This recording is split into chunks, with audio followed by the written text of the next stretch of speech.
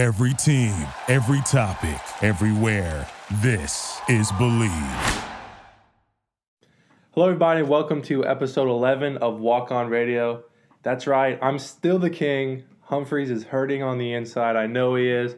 We had a good week last week. A couple surprise games. A lot of games that we knew what was coming. But Humphreys, you're still the loser of our pick'em. How do you feel? I know you're used to winning everything and you're used to being this good football guy, but being behind the king, are you hurting? Are you nervous? Tell me how you're feeling. Listen, it's as the old wise tale once said, it's not about how you start, it's about how you finish. And we've got a lot of football to go.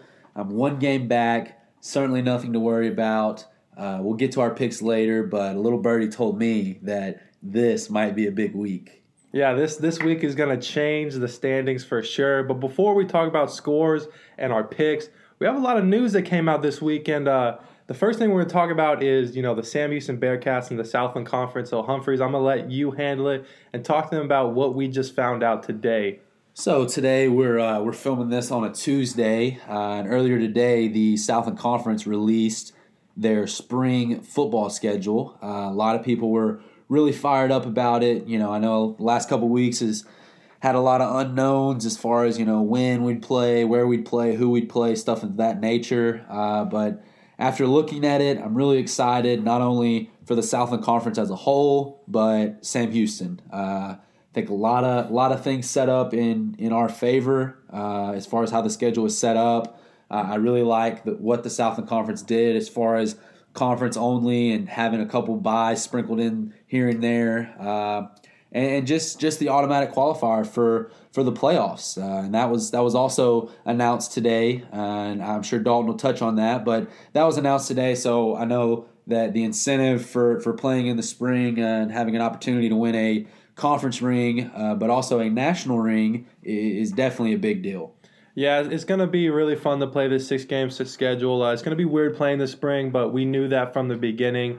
So seeing our schedule, Humph, and we added a new team in that wasn't originally in our schedule, which is SELA, or Southeastern Louisiana. With that being said, which game do you think will be the most challenging for us on our 6-game schedule?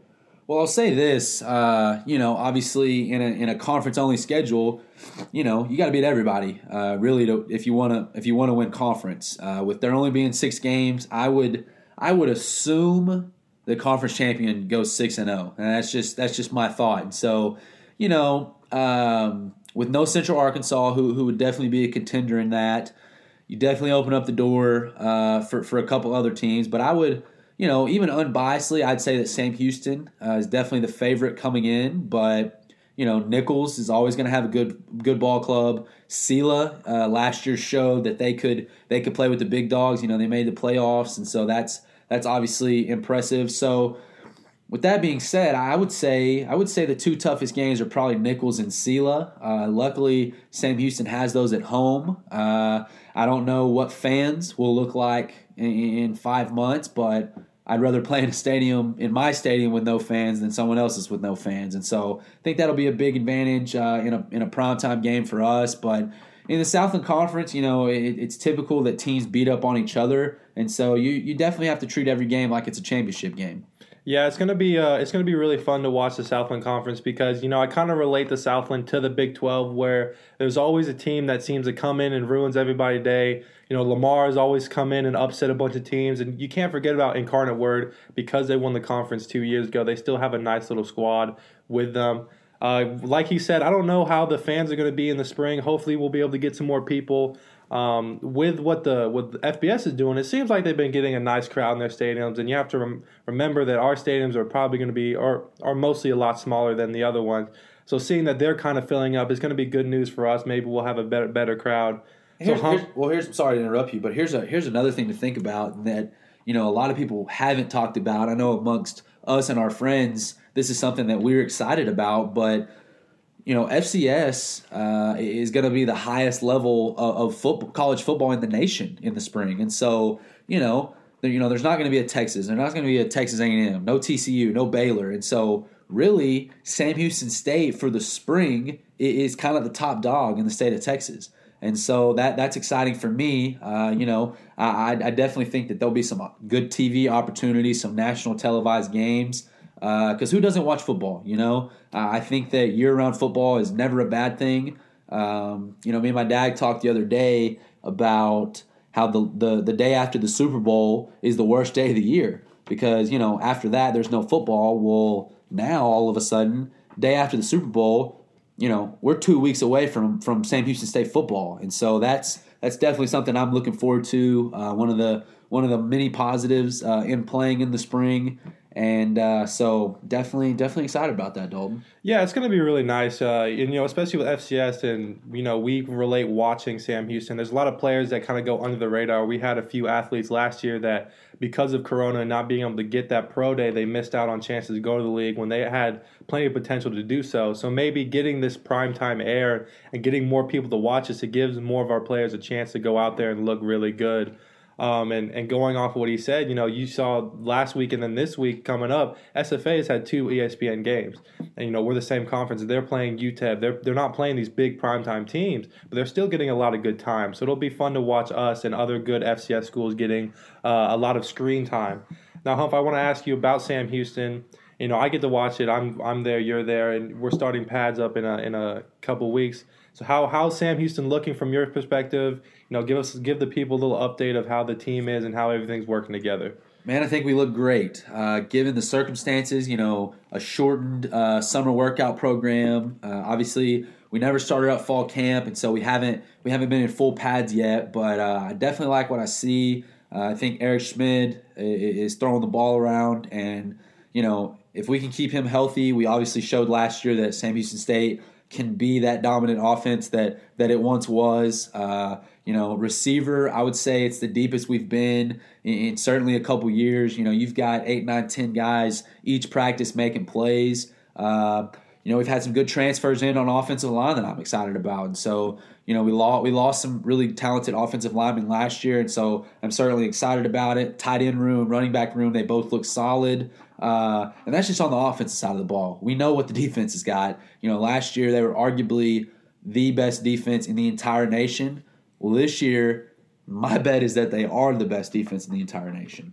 Yeah, with the defense being so successful, it becomes the offensive duty to match up with them. And I think another cool thing about these practices and this coming up spring ball, fall ball type deal is it gives a lot of the young players a chance to get in there and play with the 1s and 2s. You never know what happens with COVID. Some people might have to sit out. Some people are quarantined. So it gives a lot of players a chance to step up and show what they can do. And so it's giving us a lot of depth in our room and in all the other rooms. So it's going to be a great season for the Bearcats and for the Southland Conference. And I know our coaches are doing a really good job. Speaking of our coaches, Humph, I don't know if y'all have seen on Twitter, but we've had a couple of our own coaches giving us the picks, and we might see them later on the show. Humph, tell us a little bit more about what's going on with our own Bearcat coaches. Yeah, so I want to first talk about Coach Merkins. He's an inside receiver coach here, special teams guy. He took some interest in the show, wanted to give his picks, kind of piggyback off of ours, and I know week to week we're definitely excited to do that. Coach Archer, our receivers coach, did the same thing. They didn't have a good week last week. I'm not gonna lie. Yeah, tough week. Hopefully we can get them on the show and kind of get a little pick'em action for the rest of the season going. I think Coach Rogers is going to jump on the bandwagon for the rest of the season as well. That's your boy, tight end coach. Yeah, we got a Coach Rogers said he was interested. I'm a little worried about him. He's not the best picker either. I know Coach Merkins is really good. He knows his thing, Coach Archer, so hopefully they'll be able to step it up and make some better picks. They're not going to be able to dethrone me. Maybe they'll dethrone Hump. He's not that good at picks either, but I'm reigning supreme. In other news with FCS, we were talking about playoffs and the automatic qualifier. Well, they've officially announced how the playoffs are going to work. And I know you touched up on it a little bit earlier, Humph, but tell me about how this playoffs works. And is this a positive? Is this bad compared to what they used to do? Do you like it? Do you dislike it? Talk to me about the FCS playoffs. Well, first off, I want to say that any form of playoffs is better than nothing. And I know a lot of people were worried with the push to make the spring season somewhat shorter in regards to next fall. Not changing anything on the start date with that. But they're cutting the field from 24 to 16. There's going to be 11 automatic qualifiers, and so that only leaves 5 at-larges. And so there's definitely a big push, a big incentive to go out and win your conference. With only 5 at-larges, there's a great chance that there's some really talented teams that stay home when the regular season's over. I know that, Missouri Valley Conference, the CAA, the Big Sky, every year those conferences are having 3 or 4 teams make the 2014 playoff field. Well, there's really not enough room for that this year. And so with 11 automatic qualifying spots left, it's going to be tough. It's going to be really competitive to be one of the 5 at-larges. Now, like you said, with the Big Sky and all these big conferences getting those automatic bids and those at-larges, how do you think the Southland Conference fit in those at-large bids? Do you think we have a good chance of getting one of those spots? If we have the same record as a Big Sky team or if one of the Southland teams, would they pick them over us? Is it power of conference? How do you think we fit with the at-large, the 5 spots? Honestly, I would say that it hurts that Central Arkansas is not playing. It hurts that, Abilene Christian and HBU are not playing in the spring because those are typically pretty solid teams in the Southland. Obviously, Central Arkansas is a pretty highly ranked squad, but yeah, it would just be something that they would have to decide at the end of the year. Did you go 5-1 and your one loss was against the conference champion and you played them close? It definitely got to win the games you're supposed to because you're not going to be able to overcome the bad loss as easy as you could in the past. I think the margin for error is almost none this year. Yeah, it's going to be a really competitive playoff, and it's going to be really interesting to see who they throw into the at-large bids. Talking about conferences and, the power they hold, I don't know if you read this, but the Big Ten, they announced their schedules, and they punished Nebraska. They gave them a harder schedule on purpose because they were talking a lot, and they were protesting the fact that they held out in the beginning. How do you feel? What's your reaction to that, Hump? Do you think did they actually give them a hard yeah, schedule? It came out. They gave them Wisconsin. They gave them. But was that on purpose or did it just happen that way? Apparently, what I've been reading is I think you made that up. I did not make that up. I think you made that up. That sounds like a huge conspiracy. It's a conspiracy. If it's a conspiracy or not. Do you think conferences have the power to do that to teams that act out or speak out? I don't. That sounds so fake. I'm not even gonna lie. I've been reading what I've been reading. You got that off of what's it called? TMZ. I did not get off of TMZ. That's what of course the Nebraska coaches are speaking out, and a lot of reporters are saying that the commissioner made that decision because that's just called being butthurt. If you look at the schedules, they have a much harder schedule than a lot of the other teams. It's a little bit unfair. Ohio State and Wisconsin are getting the lower Big Ten teams, and Nebraska is getting all the harder teams. Oh my goodness! I'm gonna bet that it was probably somewhat random. I don't know. You got to look at the schedules and tell me what you think. I'm gonna bet it was somewhat random. Well, moving on from that, we're gonna look at it and talk about it next episode. But I did have a question for you, and I was talking about this with some of the other players during practice one day, and it was about this, even the Super Bowl and the national championship, and now throwing in the FCS national championship. With the Super Bowl and the national championship playing in the fall, are they going to have no fans at the Super Bowl? Super Bowl's in February. Oh, it is. Yeah. So, even if nothing changes, do you see them having a Super Bowl with no fans? Do you see them postponing it? No.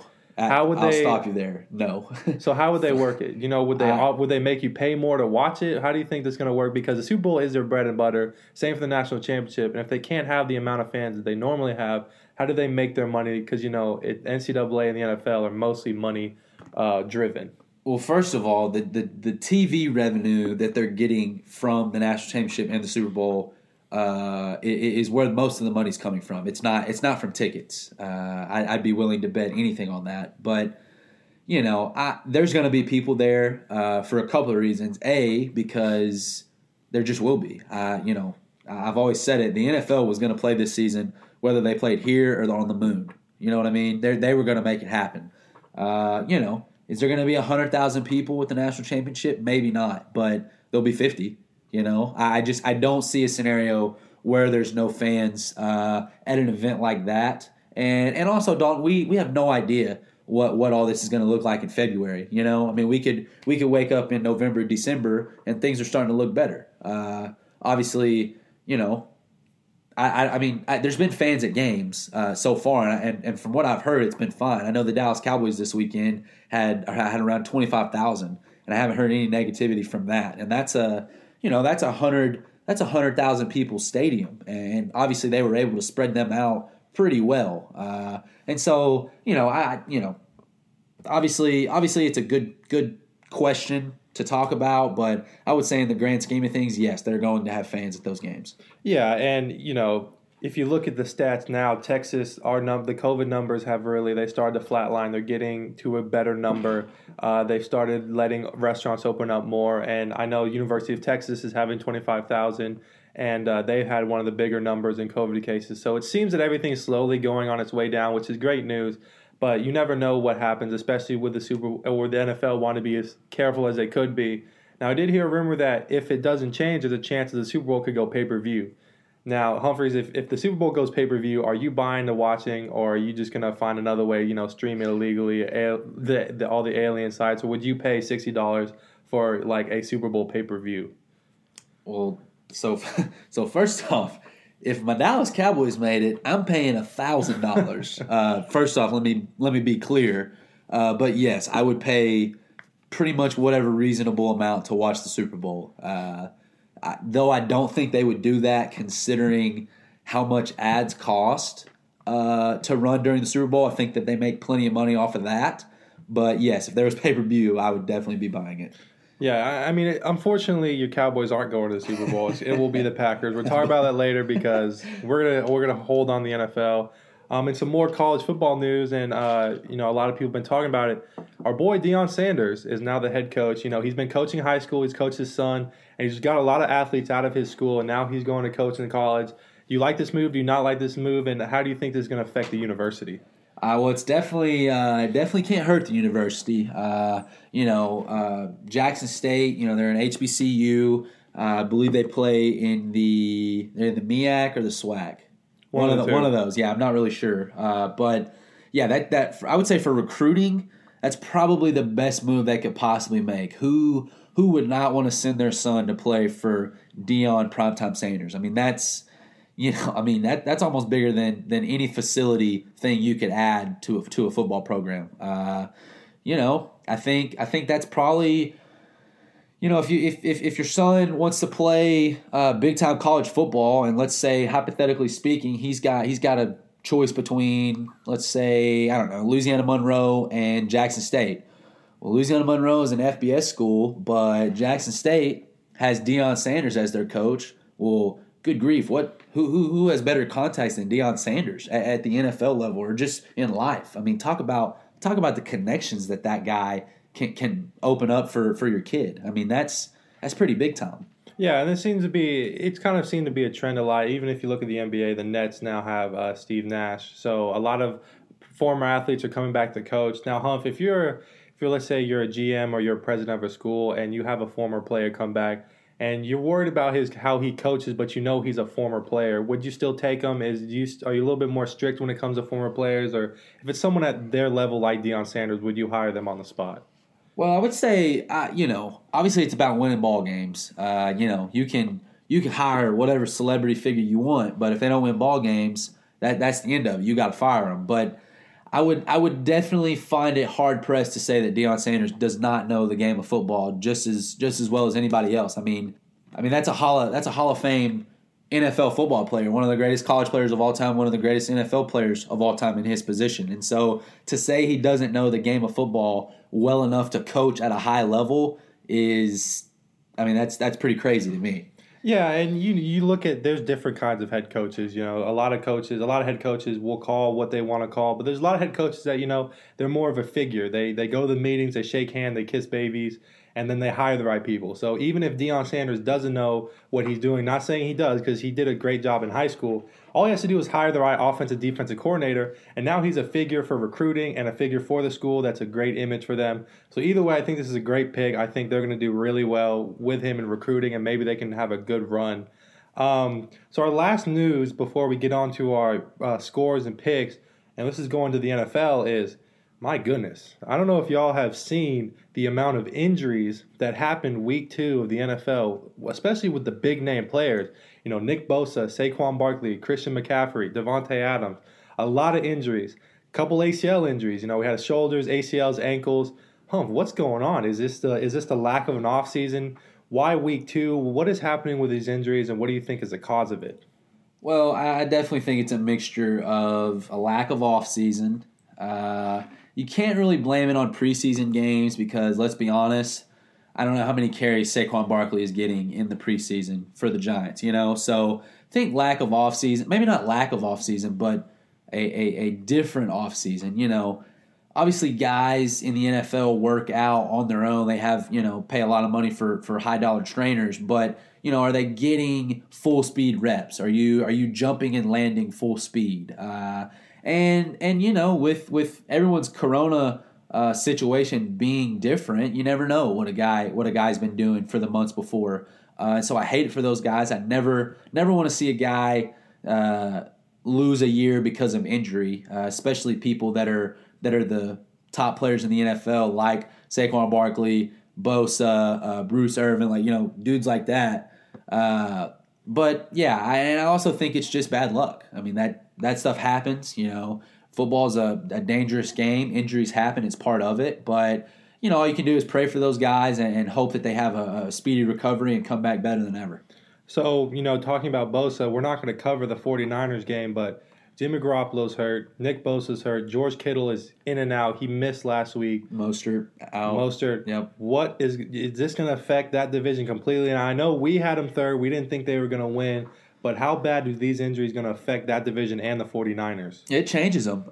You know, it's like me and you have said, they're definitely a systematic team led by a good defense and a good offensive scheme. But if you don't have anybody to run that scheme, as far as Garoppolo at QB, Mostert really has been a breakout player the first 2 weeks, and then Bosa's one of the best D linemen in the game, and so you know, they have a great coaching staff, obviously, because they went to the Super Bowl last year, but it definitely opens up the door for old Arizona. I'll tell you that, who beat them week 1. I know my Cardinals pick is looking better and better every week, but I don't want them to win at the expense of the 49ers getting hurt, because then that takes away my great take. Before we talk about all that, let's get on to college football. We had a good week of college football, and the first score we're going to talk about is the one that got me the upper on the score, and that's Marshall and Appalachian State, 17-7. Man, what happened? Upset alert again. Marshall's now ranked. Grant Wells, the quarterback. What happened in that game?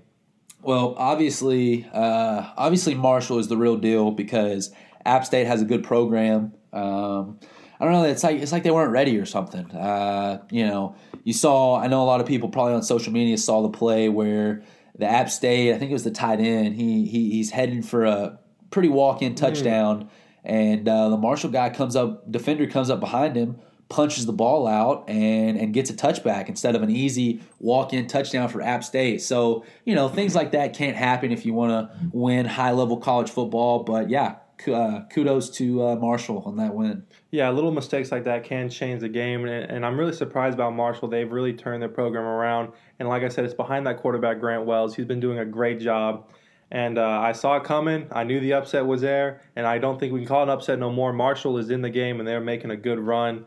The next game we're going to talk about is Louisiana Lafayette and Georgia State. Now, it was a close game the whole way. It seemed Georgia State had the upper hand a little bit. The Raging Cajuns came back, and the very end, the overtime, they run in the score. Are Georgia State and Louisiana Lafayette the real deal this year or what? Yeah, I don't know. You know, Lafayette's win over a Big 12 team is obviously impressive. You know, we'll see as the season goes. You know, they're ranked the highest they've ever been in program history, and so that's a positive for anybody. But we'll see. I think a close win in overtime over a team that's not as good as you know, doesn't really matter. A win is a win in my book, however you get it done. So, you know, go Raging Cajuns. How, in your opinion, how long do you think this Raging Cajun rank stays? Do you think they lose next week? Are they going to keep this run going, or is this a one-hit wonder dream? Well, I could see the run keep going, but the problem is that there's no there's no Big Ten teams ranked right now. And so, when they start assimilating them back into the rankings, what does it do to the non-Power 5 teams? Yeah, it'll definitely affect. And then the SEC, once they start playing, the rankings will go up and down. The next two games we're going to talk about were both blowout wins. Clemson 49-0 against the Citadel. Notre Dame 52-0 against USF. Now, Clemson Citadel, how good does Trevor Lawrence look? I mean, he was throwing stuff on the dot. He's making that Heisman run. He's making that national championship run.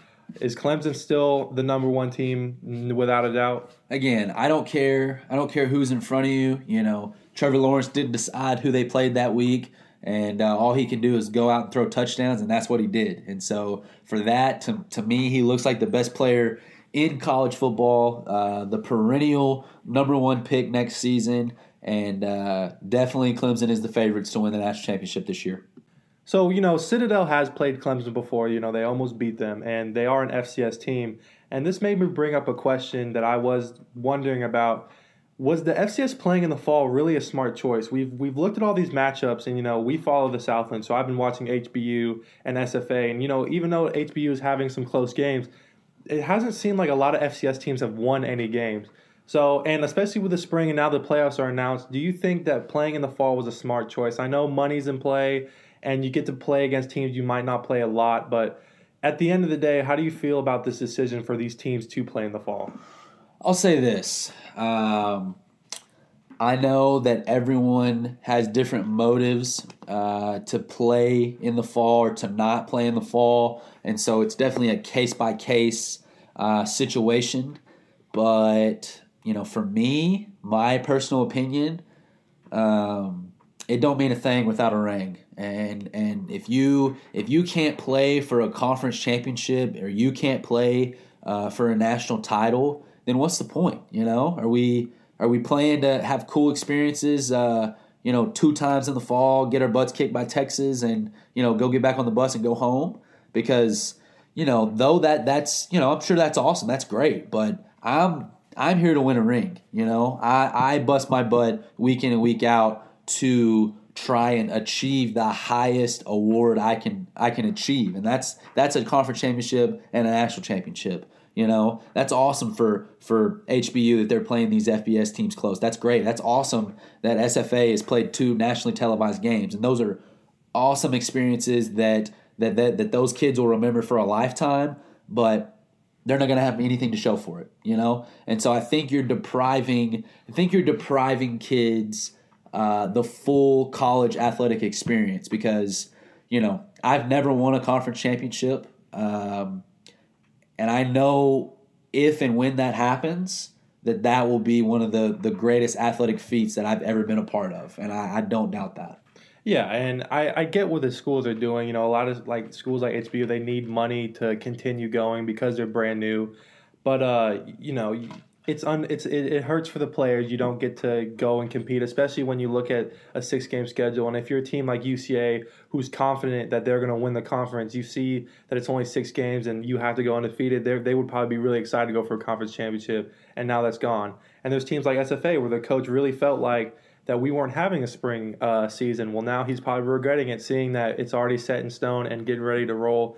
So it's unfortunate for FCS schools. I know what they're doing, but letting the FCS schools play in the spring is going to be really fun for us, and they get to watch and prepare for next fall when we get right back into it. So looking at more games, unfortunately for us, Baylor versus Houston was postponed because of COVID cases, which is going to happen a lot. I know TCU has been postponed a few times because of it.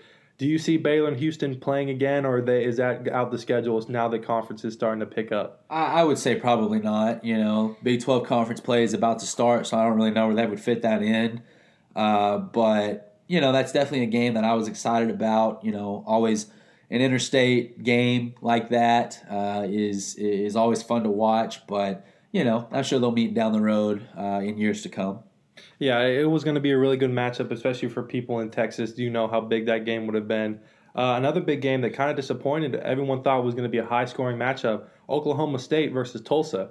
Now, I know Oklahoma State lost their quarterback in the beginning. Their main receiver was in and out. Tulsa's defense looked really good, and their quarterback, Zach Smith, looked really good. What happened with Oklahoma State? I know Chuba Hubbard played, and he didn't really get a lot done. Is that towards a bad Oklahoma State offense or a really good Tulsa defensive line? Yeah, I would say losing your starting quarterback early on is definitely a tough mountain to climb, especially in your first game of the season after a long layover.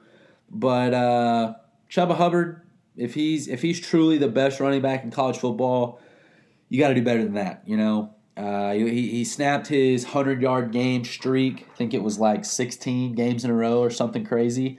He's got to be better than that. Tulsa is not a formidable foe to Oklahoma State. A team that some people have going to the college football playoff. I think Desmond Howard has them going to the national championship. He said that on game day, and that was not a national championship team. That team's not beating Texas. That team's not beating OU. And so if they want to compete for a national title, they're going to have to look a lot better than that. Yeah, and you kind of answered the question already, but in our college football preview, you had Oklahoma State really high on your Big 12 list. You were really high on them. After watching this game, does that change? Do you think they're not going to make as good of a run, or do you think they can come back and surprise a lot of people?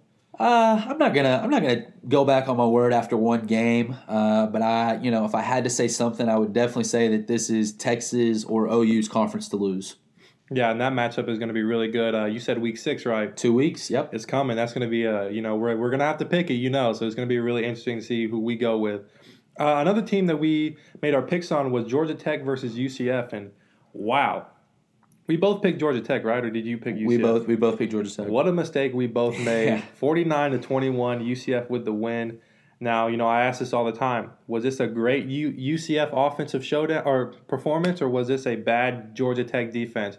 Because their quarterback still looked good. I was high on him.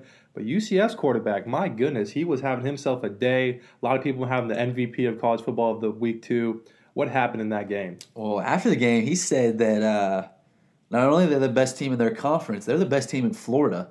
So that's over Florida, that's over Miami, that's over Florida State, and so that's awfully big words from the quarterback from UCF. And so maybe they're the real deal. I definitely underestimated them. I liked what I saw out of Georgia Tech against Florida State. They've got that young, really dynamic quarterback, but they weren't able to get it done over obviously talented Central Florida. Now, let me ask you this, and I know we haven't seen Florida play yet, and I had them in our updated Final Four. I had them number 4. Who wins in the game, Miami or UCF? Because we can't say anything about Florida yet because we haven't seen them. They're probably going to be the best team in Florida. But if you go right now, Miami versus UCF, who are you taking? Boy, that is really tough. I like what I've seen out of both, but I'm sticking with D'Eriq King. I like what I see out of that kid. Manville, Texas alum. He kind of diced up Louisville this week, and I'm sure we're about to talk about that game next. But we both had Miami winning that one. They did handedly. D'Eriq King looked pretty nice, and so give me the Hurricanes in that one. And before we talk about the Hurricanes and Louisville, I don't know if we ever did bring this up, but with the Big Ten coming back in the view. In our Final Four, we had to switch things around, and I know you had Georgia in there. We got to do our Final Four again. Yeah, we haven't even brought that up. Good Lord! Are you putting Ohio State back in? A lot of people have them in the national championship. What do you do with Georgia? I have to make my decision about Florida. Are you going back to your original pick? Or are you switching up a little bit? How does this affect your Final Four? Honestly, I'm probably switching up a little bit. It's probably going to be a little bit of the first time we did it and a little bit of the second time we did it. Hard to not put Ohio State in there, but I could see Georgia missing out. But you know what? Let's do it off the top of our heads, Dalton. I know we didn't prep for this, but I'm ready. You ready to do this?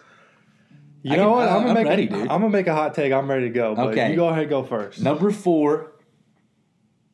Wait for it. Give me the University of Texas. Ooh. Oh baby, give me Texas, baby. Number 3,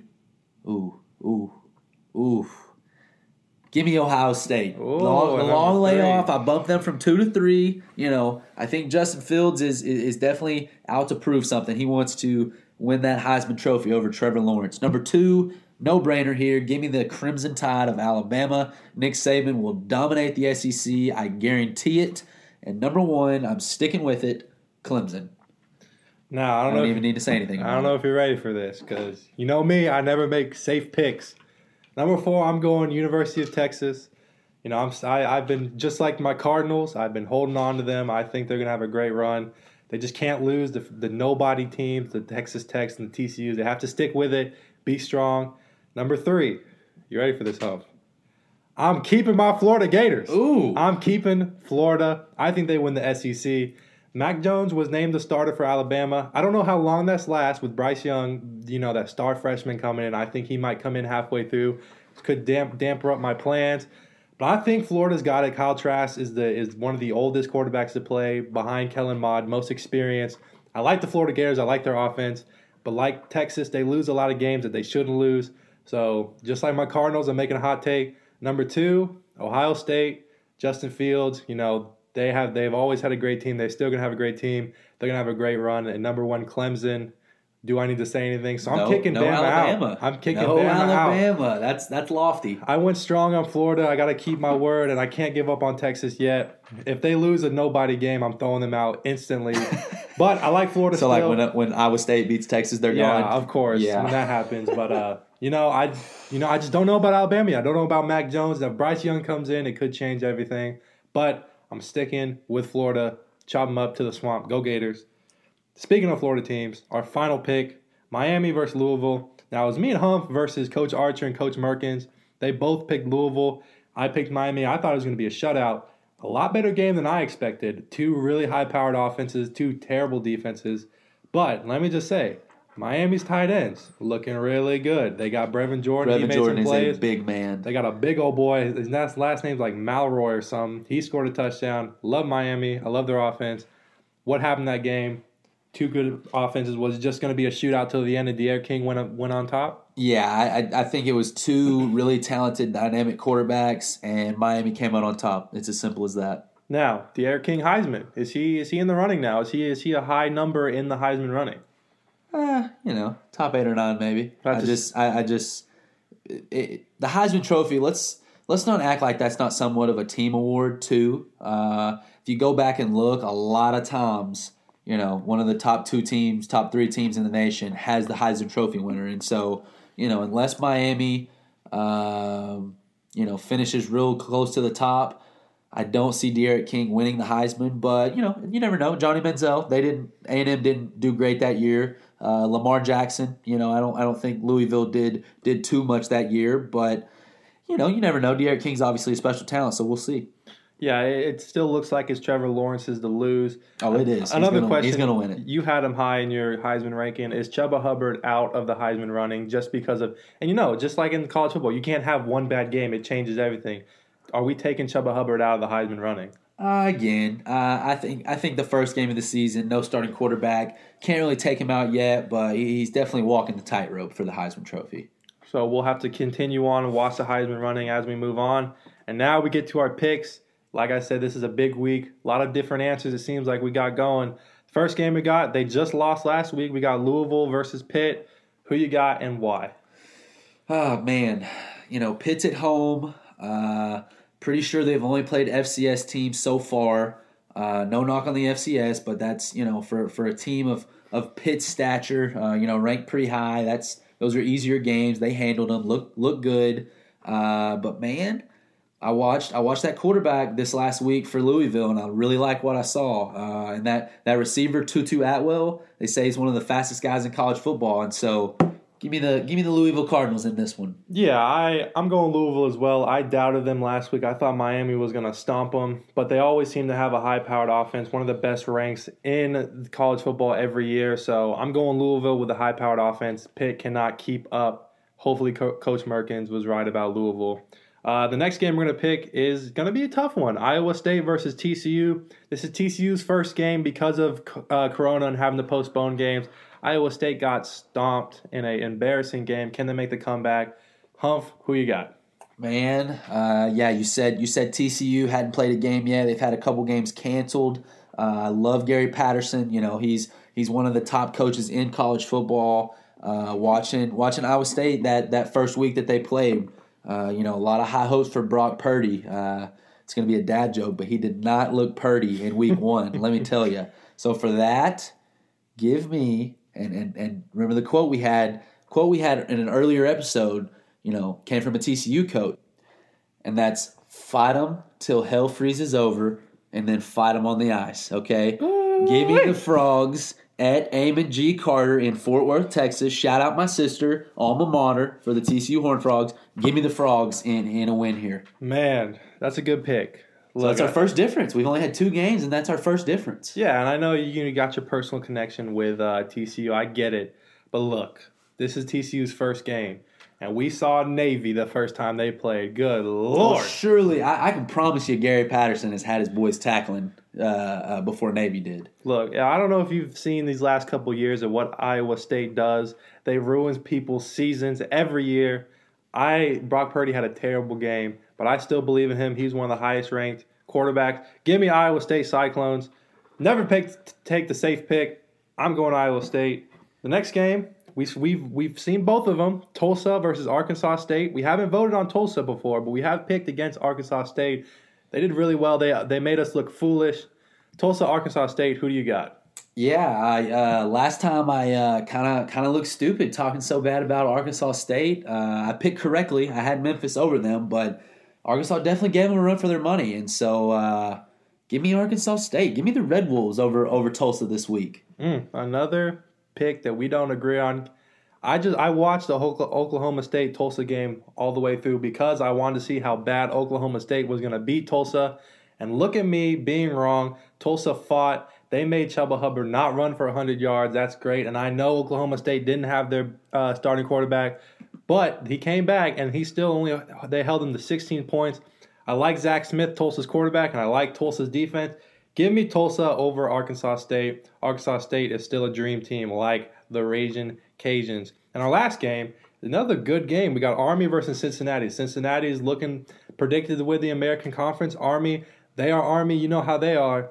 Are you going with the military or are you going with the American Conference? Son, I'm proud to be an American, and for this pick, I'm staying the same.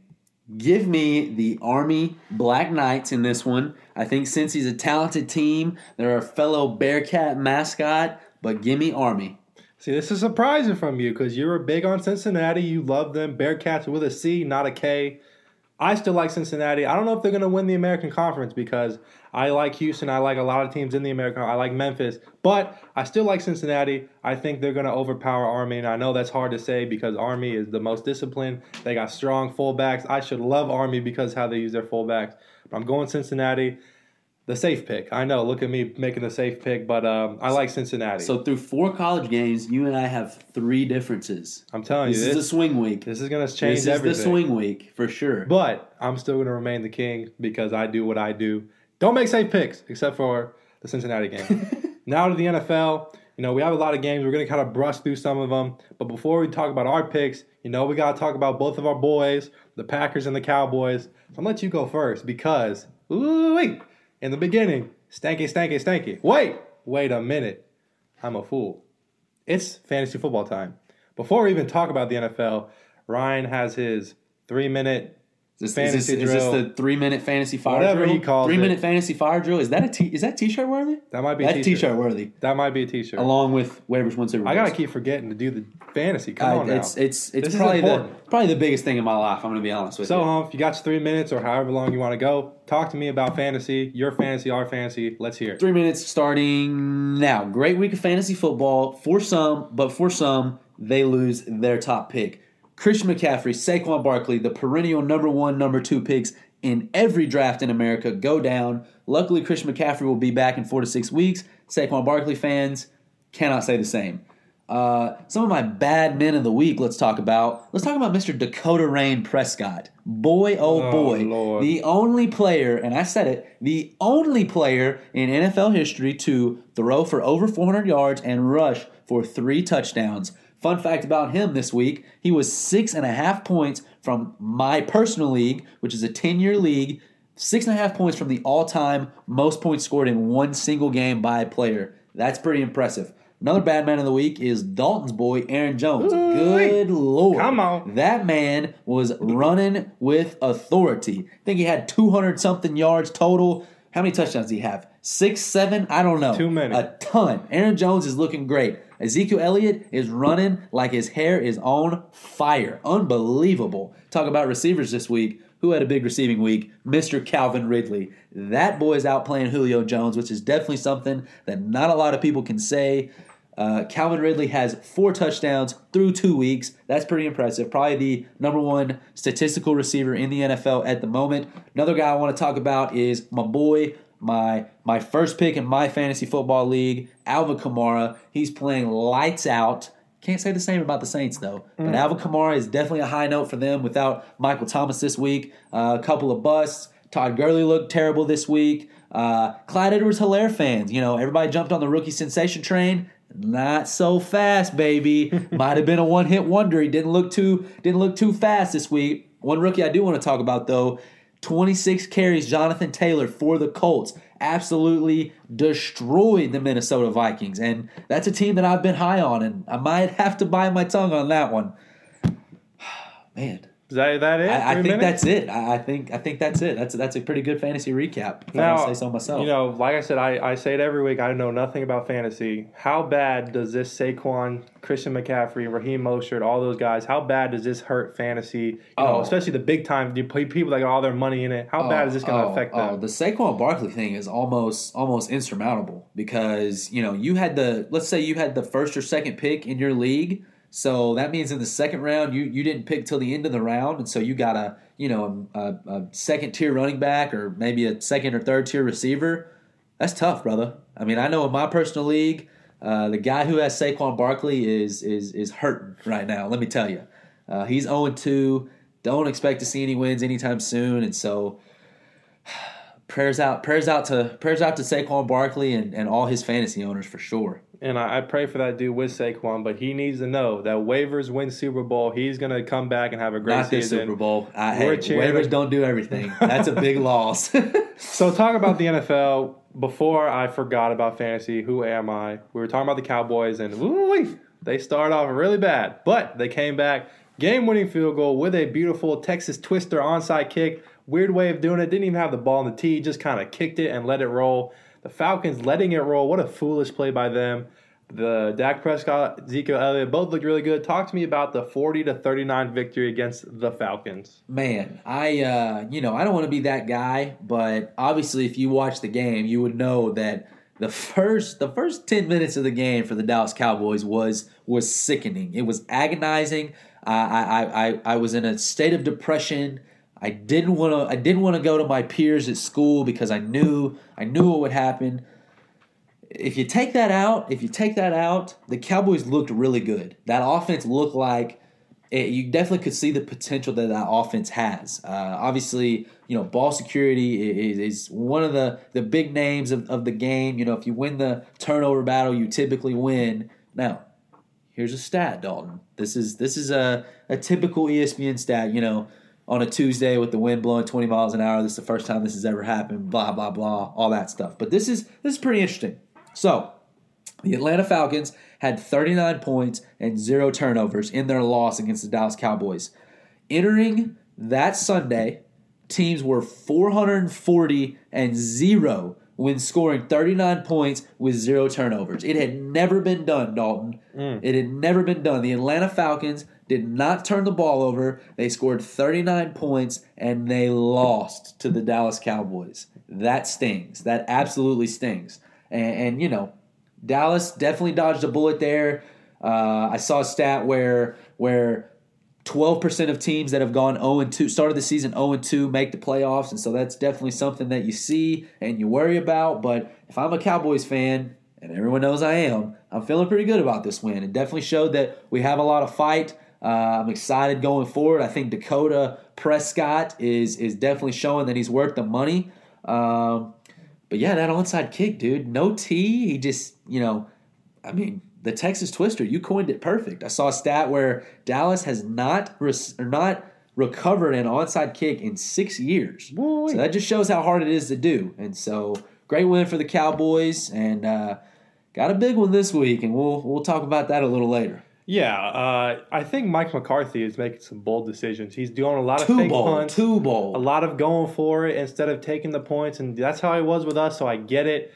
But sometimes you just got to take the points. But props to Dak Prescott. I don't know if you saw his pregame outfit, but boy had the cowboy hat on, the boots. Looking spiffy. Looking spiffy. I'll give Dak all the credit he deserved for that game.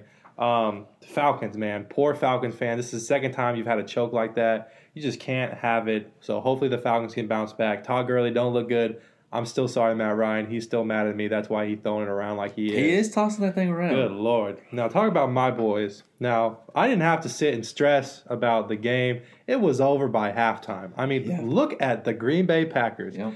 Rodgers said he's having the most fun he's had in a long time. Aaron Jones is number one with rushing yards. We're the number one rushing offense. This is what Matt LaFleur wanted. My goodness, we look great. Now, Devontae Adams is questionable with a shoulder injury. And we need him because we got our first big game. And I get what people are saying. Oh, you played the Vikings and the Lions. They both suck. Everybody thought the Vikings were going to win the NFC North. Even Humphreys over here. We beat them easily. We beat the Lions easily. Our defense looks great. The D train, Jair Alexander at corner, the Smith brothers, and we have a third Smith brother, and Rashawn Gary had about 3 sacks. I knew he was going to be great. Rookie out of Michigan. We're coming into his second year. He's a great guy. We got a big game, big test for us, but Packers look great, 2-0. We're winning the Super Bowl. How dare I make a safe pick when we did our predictions and not put the Packers in the Super Bowl? I laugh at myself. So before we talk about our picks, I'm just going to buzz through some of the games. Bears-Giants 17-13. Mitchell Trubisky, is he doing well? The Bears doing well? How are the Giants going to bounce back without Saquon Barkley? Are they tanking for Trevor? The Bucks and the Panthers 31-17. Brady has never started 0-2. Comes back, destroys the Panthers. Titans-Jags. Titans playing sloppy, but they're still 2-0, 33-30. Good game for the Titans. Jags, they look all right. Gardner Minshew is fighting to not be the worst team in the NFL. We got the Browns and the Steelers, or the Broncos and the Steelers. Cortland Sutton gets hurt. Drew Lock is a little banged up. Steelers look pretty good. Is going to wonder how that changes the division for them. Bills Dolphins 31-28.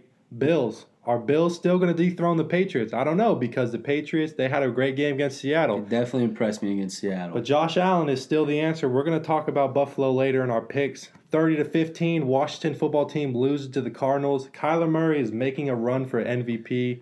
And Cliff Kingsbury is going for Coach of the Year like I picked. And look at DeAndre Hopkins. D-Hop, has not stopped a beat. The Texans are crying. If anything, he's better. Speaking of the Texans, they lose a bad one to – who'd they lose to? Baltimore. What a first 3 weeks. Bill O'Brien might be getting fired. They're playing the Steelers next week. We're not even going to pick that game. And then the game I want to talk about before we get into our picks is the Chiefs versus the Chargers. Now, Justin Herbert. Tyrod Taylor gets hurt in warm-ups. They put in Justin Herbert, and they almost win a game. They got Buckner kicking the field goal to win. Chiefs win it 23-20.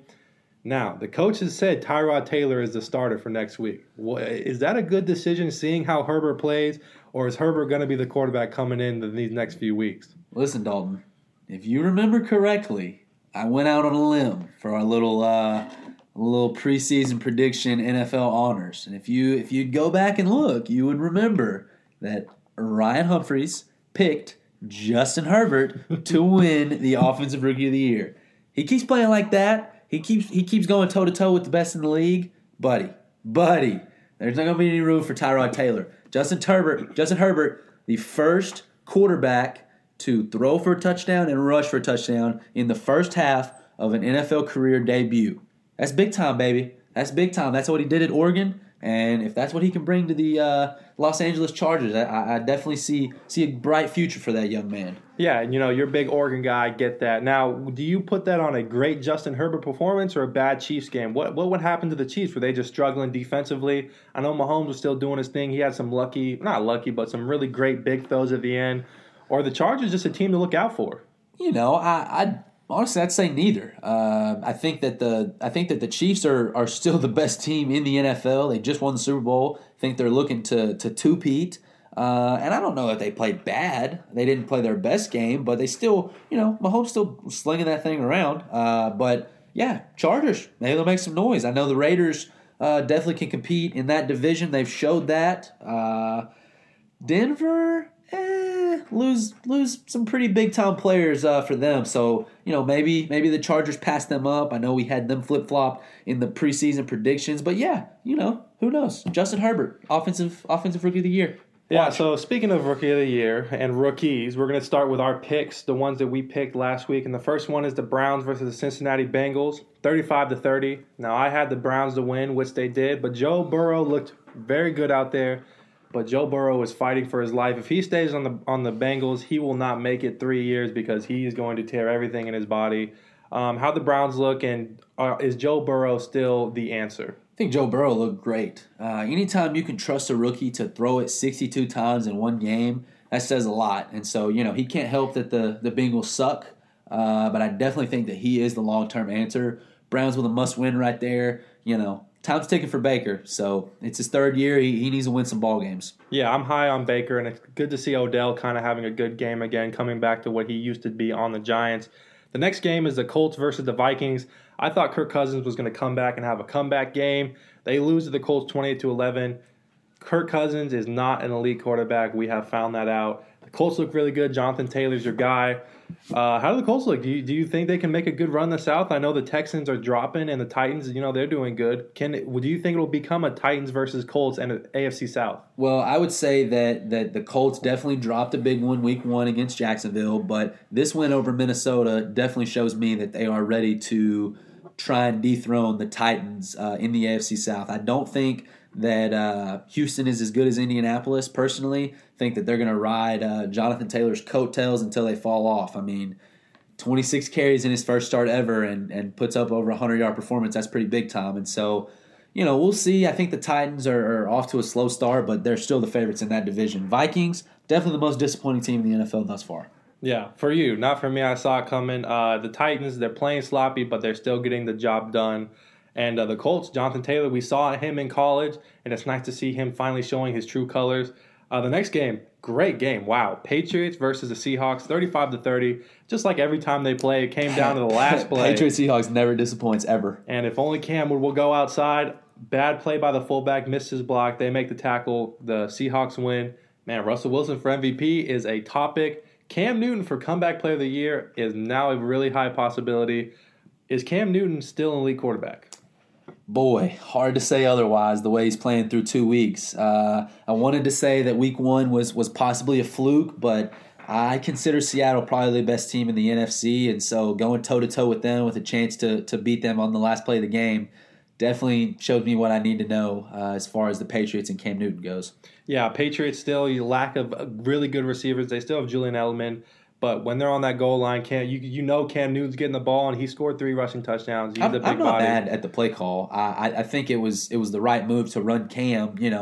I think lateral. Get some lateral movement to space people out. Honestly, Dalton, run it up the middle. But why not your receivers? Don't let them put 9 in the box. Yeah. Everyone in the stadium, everyone in the world knows it's going to Cam Newton, and that's fine. But at least somewhat disguise it. You know what I mean? Now, let me give you this. Patriots or Bills, Seahawks or Cardinals? Ooh, man. Seahawks over Cardinals for now. Obviously, the Cardinals are definitely trending up, but I still have Seattle as the best team in the NFC. Patriots, Bills. Man, obviously the last 20 years, the Patriots have owned that game, but I'm going to stick with the Patriots. I like what I saw out of them in Seattle, but I'd say today, give me the Patriots. Yeah, Josh Allen is leading the league in pass yards, and that boy can run. Cam Newton is still Cam Newton, so it's definitely going to be a cool matchup. And, the Cardinals and the Seahawks. And our last game, the Monday night game, and wow, what a surprise. Debut in the Death Star. Boy, how pretty does that stadium look. The all-black, I am in love with it. I might become a Raiders fan. Raiders with the upset 34-24. Really good Raiders team or a decent underperforming Saints team? I would say above average Raiders team. Excuse me. I love John Gruden. I've said it a million times on this podcast. And a very different looking Drew Brees. A very old Drew Brees. A very not throw the ball down the field well Drew Brees. A very I need Michael Thomas badly Drew Brees. A very please, God, can we give Alvin Kamara the ball 50 times, Drew Brees? I don't know, Dalton. I think the Saints are good. I want them to be good, but I don't know. I don't know. I don't know if they're as good as Seattle. I don't know if they're good as Dallas. They don't look as good as Green Bay right now. I'll tell you that. And you're big on Father Time and coming to get you. He never loses. You said it with never Brady. Loses. Rodgers' time is coming. A couple years. Breeze, it might be happening now. Man, shout out to the Raiders. John Gruden gets a lot of hate because he's kind of been disappointing. Derek Carr gets a lot of hate because he's been underperforming. But we said it last week. Don't sleep on the Raiders. They got Darren Waller, one of the best tight ends. Darren Waller, good Lord. Stud. Talk about king mismatch. 6'6" and runs like that. And let me tell you about the tight ends in the NFL. We've had, in 2 weeks, 34 tight end touchdowns. I mean, good Lord, the tight ends are changing the game. I don't know if that's good or not, but it sounds immaculate. That sounds like a lot of touchdowns. We're coming from the big blocking guys to now a more receiving, quick Darren Waller, Travis Kelce. You love to see it. We love to see those tight ends. But the Raiders, man, we kind of had them low. And it looks like they could win. Well, no. They're not winning the division. But they're making some noise in the wild card race. Wild card could happen. Yes. So don't sleep on the Raiders. They're going to have an interesting season, just like our Cardinals. Now we got our picks, and this was a hard week, one of the harder weeks we've had in a while. Hardest weeks we've had. I agree. Hardest week? We're going to give it that? NFL, I would say. So as a whole, I mean, there's a reason we picked differently in 3 of 4 games in college. Before we do our picks, I want to update you on our Allen Lazard, Michael Gallup competition, and in a surprising twist, they are both tied at 108 yards, which is great for Allen Lazard because Humphreys and nobody else thought he would even be in the running. Michael Gallup, a little disappointing, but you know what? Allen Lazard's coming for that more yards. Honestly, Dalton, it's because CeeDee Lamb looks so good. And this last week he looked great. What did I say? I said with CeeDee Lamb coming in. How good does Marquez Valdes-Scantling look for the Packers? He drops way too many balls. Oh. And now that Devontae Adams is questionable, Allen Lazard's number 1, Scanling's number 2. Scantling has like 170 yards to Lazard's 108. Hey, then I guess it's receiver 3 versus receiver 3. So for our first pick, and this is a tough one. I know you were struggling to make this choice. The Dallas Cowboys versus Seattle Seahawks. Dallas Cowboys, Dak Prescott throwing for a lot, but Russell Wilson, MVP running. They just beat a really good Patriots team. Cowboys almost lose to the Falcons. Now I know you struggle with this personally, so tell me who you're picking. All right, I want to explain myself before I make this pick, okay? I'm obviously a homer, you know that. And I fully was prepared to come into this episode and picking who I thought would win, and that was going to be the Seattle Seahawks. Okay, but then I thought to myself, Dalton, am I really in my heart just trying to reverse jinx myself, taking the loss in the name of the Dallas Cowboys? And you'd think I'd do that. But then I hear that you're picking the Seahawks. And so this is an easy opportunity to get one game back on Dalton. He's got the lead. I've got to make money moves, ladies and gentlemen. Give me the Dallas Cowboys in Seattle. If you look at it, one of the tougher places to play in the NFL. However, in the last 10 years, that's Arlington North for the Dallas Cowboys. We dominate Seattle Seahawks in Seattle. Give me Dakota Rain Prescott. He's coming for that MVP trophy this year. Love Russell Wilson, but the boys get it done this week. Now, I got to give you shout-outs and props for not taking the safe pick. I always talk about it, but I am not stupid. I want to keep my crown. And this would have been a little bit harder if I didn't watch the Rams game and I didn't hear about the first quarter of the Falcons game. If you let off the gas with Russell Wilson and the Seattle Seahawks, you're not coming back. And Russell Wilson's been playing so good. Give me the Seattle Seahawks. Now, the home field advantage, the reason why that field is so hard to play is because it's loud, because it's a packed house. No packed house. So it's going to be a little different. No home field advantage for the Seattle Seahawks, but give me Seattle in an easy victory. Ooh, easy victory. Ooh. With a bad secondary. Look at Jared Goff throwing it around. Russell Wilson's going to throw it around even more. It's going to be a bad game for the Cowboys, but I could see Dakota having a nice game, but not enough. Give me the Seattle Seahawks. Game number 2, team we just talked about, the Los Angeles Rams playing the Buffalo Bills. We're both high on Josh Allen, the Buffalo Bills. The Rams are 2-0. They're surprising a lot of people. Who do you got? Josh Allen versus Jared Goff. Man, 2-2, both 2-0 teams. Definitely, Rams have looked surprising. They beat a good Cowboys team, and they beat a maybe good Eagles team. I'm not really sure. They're looking a little suspect this year, but 2-0 is 2-0 nonetheless. Sean McVay is a stud. He's an awesome play caller. But give me Buffalo, who before the season was my Cinderella team. I think that they have all the tools to win their division over the Patriots. Give me Buffalo. Yeah, I'm agreeing with you. I'm going Buffalo. I really like Josh Allen this year. Stephon Diggs was a great pick for the Bills. Or not pick, but great trade and accusation. The Rams, I'm still not high on them. They had a great game against Dallas, but like I said, Dallas' defense is atrocious. They are terrible. So I'm going Buffalo. I still think the Buffalo Bills can win the division. They just got to beat out the Patriots. Could be a good game. Could be a shootout, but I see Josh Allen running that thing. The next game, big game for the Green Bay Packers. This is our chance to prove ourselves as an elite team in the NFC. Playing the Saints, disappointing game for the Saints, but they still have decent players. Michael Thomas, is he coming back? Is he not? Drew Brees, is he who he is? Can Aaron Jones continue his running dominance that he does? And can our D train handle the Saints? Who you picking for this game? And don't be dumb. This one took about 5 seconds for me to pick. And Father Time's not winning just yet. Give me Drew Brees. Oh, Michael no. Thomas comes back, runs the dirtiest routes on your Green Bay Packers. Alvin Kamara is about to have not one, not two, but 3 touchdowns this week. He's gone 2 in week 1, 2 in week 2. He said he's looking for a 3 spot in week 3. Give me New Orleans in the Superdome. Packers fall to 2-1. See, you do this every time. You doubt against the boys. Let me tell you what. Jair Alexander is going to lock up Michael Thomas. Who? Jair Alexander is going to lock up Michael Thomas. The Triple Smith brothers, the Darius, Preston, and now Rashawn Gary, he's going to come in. We're going to stop Alvin Kamara. We have a great run defense. We have a great secondary. And their defense is not going to be able to stop Aaron Jones and our running offense. And even if, as long as we protect Aaron Rodgers, our line is a little hurt, a little in and out, but not a lot of sacks on Aaron Rodgers.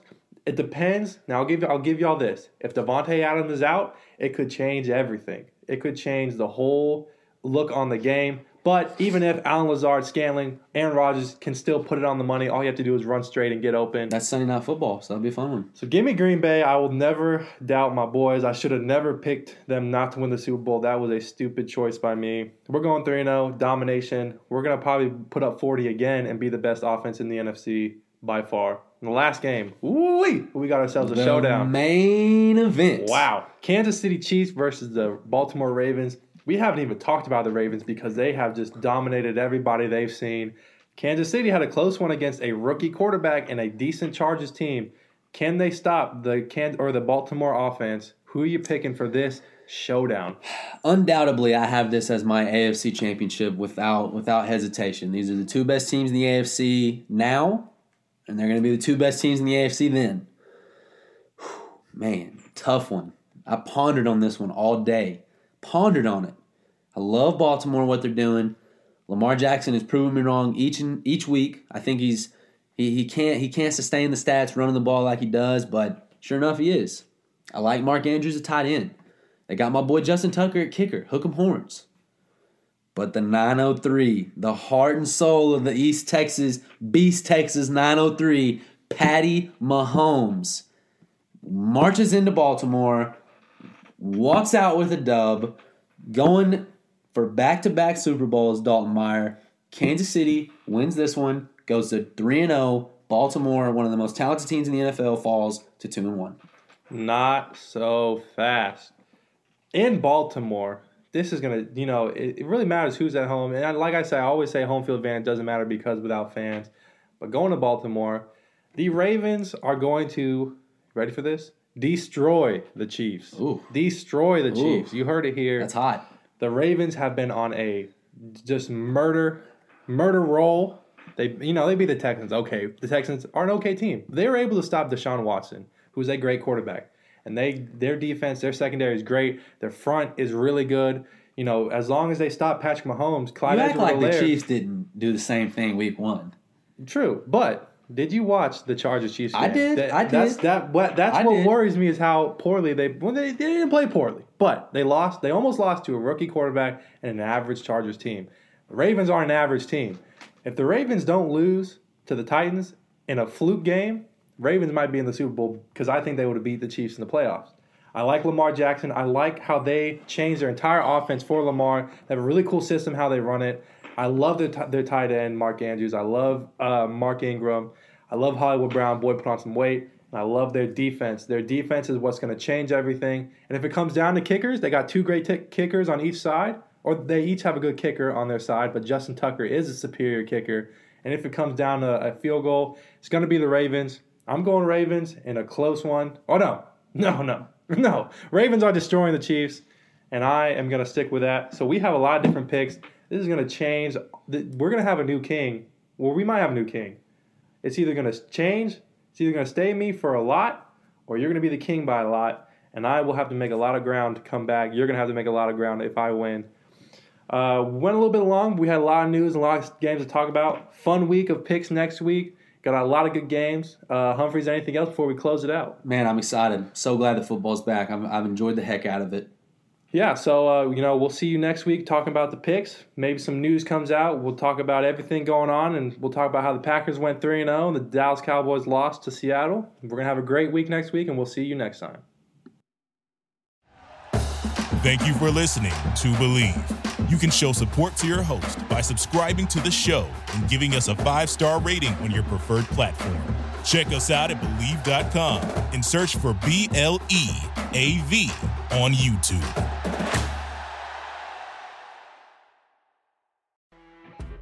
You know when you're listening to a true crime story that has an unbelievable plot twist that makes you stop in your tracks?